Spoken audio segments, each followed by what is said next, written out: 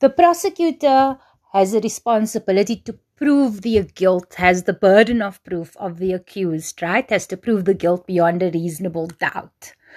And in order to meet that burden, the prosecutor has to establish that all the elements of a crime is present. So whether the prosecutor is dealing with a crime of murder, whether it be assault, GBH, assault with intent to commit grievous bodily harm, whether it's malicious damage to property,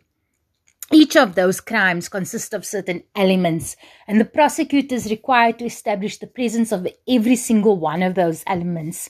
If the prosecutor fails to prove the existence of a particular element,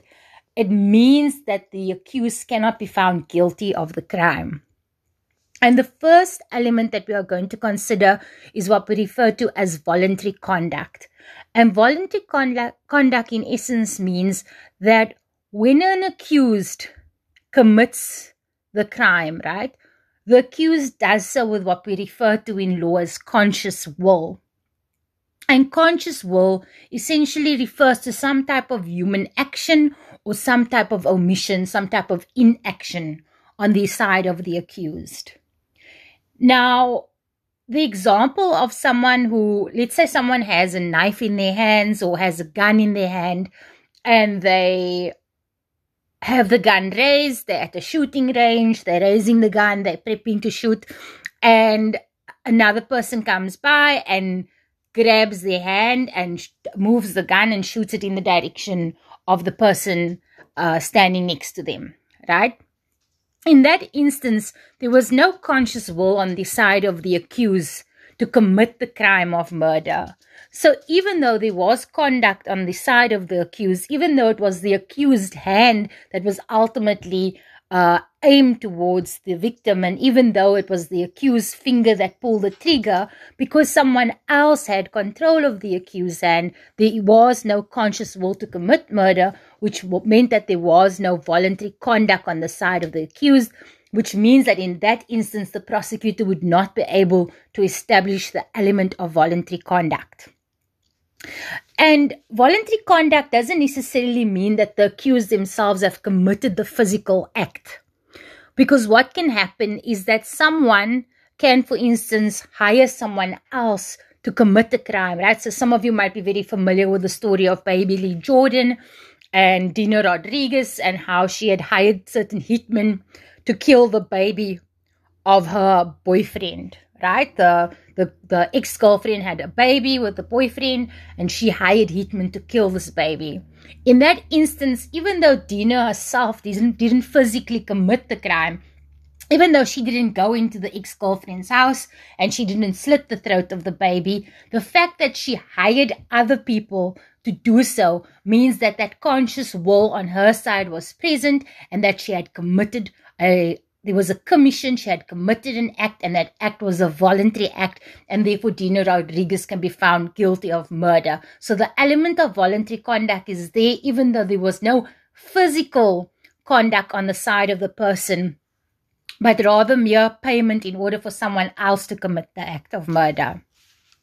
So there are certain instances in our law where an omission can result in murder as well, right? A failure to do something can also result in, not in murder in this instance, a failure to do something could result in culpable homicide. So let's say you are at home and your child is at home and you cooking on the stove and you accidentally leave the stove on and you walk out and you tell your child you're coming back in a bit, and heaven forbid, in the process, the house burns down and your child passes away. In that situation, even though there was no physical conduct on your side, there was an omission. And for purposes of the law, conduct, when we refer to voluntary conduct, we're referring to both an commission, a physical act, or an omission. So in that instance, even though you never physically killed your child, by forgetting to switch the stove off, by committing that omission,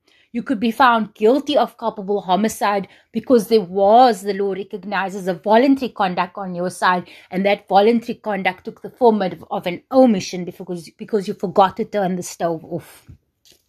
Now, there are certain defenses in law that can exclude voluntary conduct. So the the prosecutor asserts that that the accused had acted voluntarily, and the accused can raise the defense of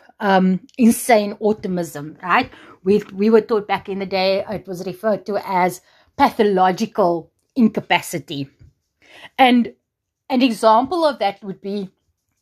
let's say someone is in the midst of a bipolar episode, and it's a severe episode, and they are unable to distinguish between right or wrong, or they don't really have control over what is right or wrong, even though that they know it's right or they know it's wrong. In that situation, because that person is in the midst of a bipolar episode, should they push someone over a balcony,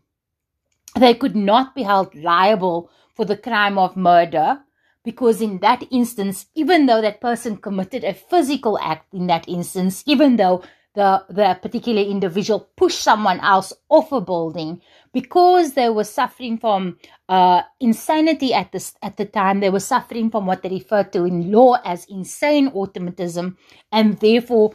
one can argue, the accused attorney can then argue that there wasn't voluntary conduct on the side of the accused, because the accused was insane at the time that they commit the offense, right? We can remember that when it comes to insanity, it'll serve not only as a defense in a sense that there wasn't any voluntary conduct on the side of the accused, but we will also remember from our earlier unit that insanity also shows that there was a lack of criminal capacity on the side of the accused, either because they couldn't distinguish between right and wrong, or they couldn't act in accordance with that distinction.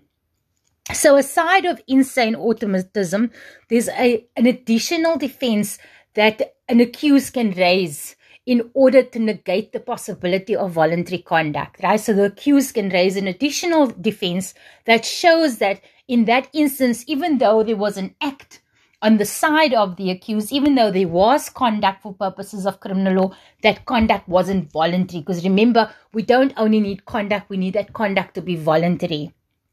And the second instance is what we refer to as sane automatism. So in sane automatism, it's what we refer to as non-pathological criminal incapacity. In sane automatism, you're not dealing with an individual who's having some sort of mental psychotic break, like your bipolar individual who's in the midst of a severe bipolar experience, right? With sane automatism, you have a perfectly you have someone who's of perfect senses, who's of sound mind, but because of some sort of non-pathological condition, they don't have control over their bodies in that moment. And an example of this that is in your notes, and a very famous example where an accused was able to successfully rely on the defense of sane automatism, was in an instance of sleepwalking, right? So you will see under our law and in other jurisdictions, other countries, accused have been able to successfully raise the defense that they were sleepwalking at the time that they committed the offense, and therefore they cannot be found guilty of murder because they lack the necessary voluntary conduct. And you will see in the particular case in your notes, what happened in that instance was that the accused had been in the midst of a dream, and the accused was in the dream confronted by Tokolosi, and what he did was that he stabbed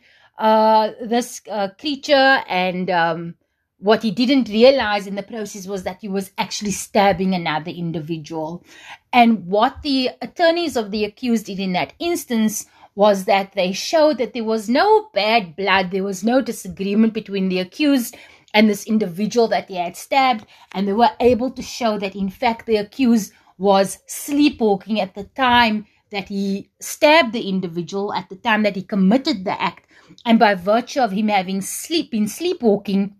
he was suffering from what we refer to as sane automatism, and there was therefore a lack of voluntary conduct, and he therefore couldn't be held accountable for his actions. So to sum up this particular element, in order for an accused to be found guilty of a crime, the prosecutor must establish that the accused had the necessary voluntary conduct at the time. Voluntary conduct can consist of a physical act. However, it need not be a physical act. Someone can use someone else as a form of instrumentality, such as in the case of a hitman. Also, you don't necessarily need to have a physical positive act. You can also have a negative act in the form of an omission, and that's where someone neglects to do something, and as a result, something manifests as someone is perhaps killed, and culpable homicide can arise as a result of that neglect. And then we have two defenses. We have the defense of insane automatism, and we have the defense of sane automatism. And where these defenses are successfully raised, the prosecutor would not be able to show that the necessary voluntary conduct was present, and therefore the accused could not ultimately be found guilty of that particular crime.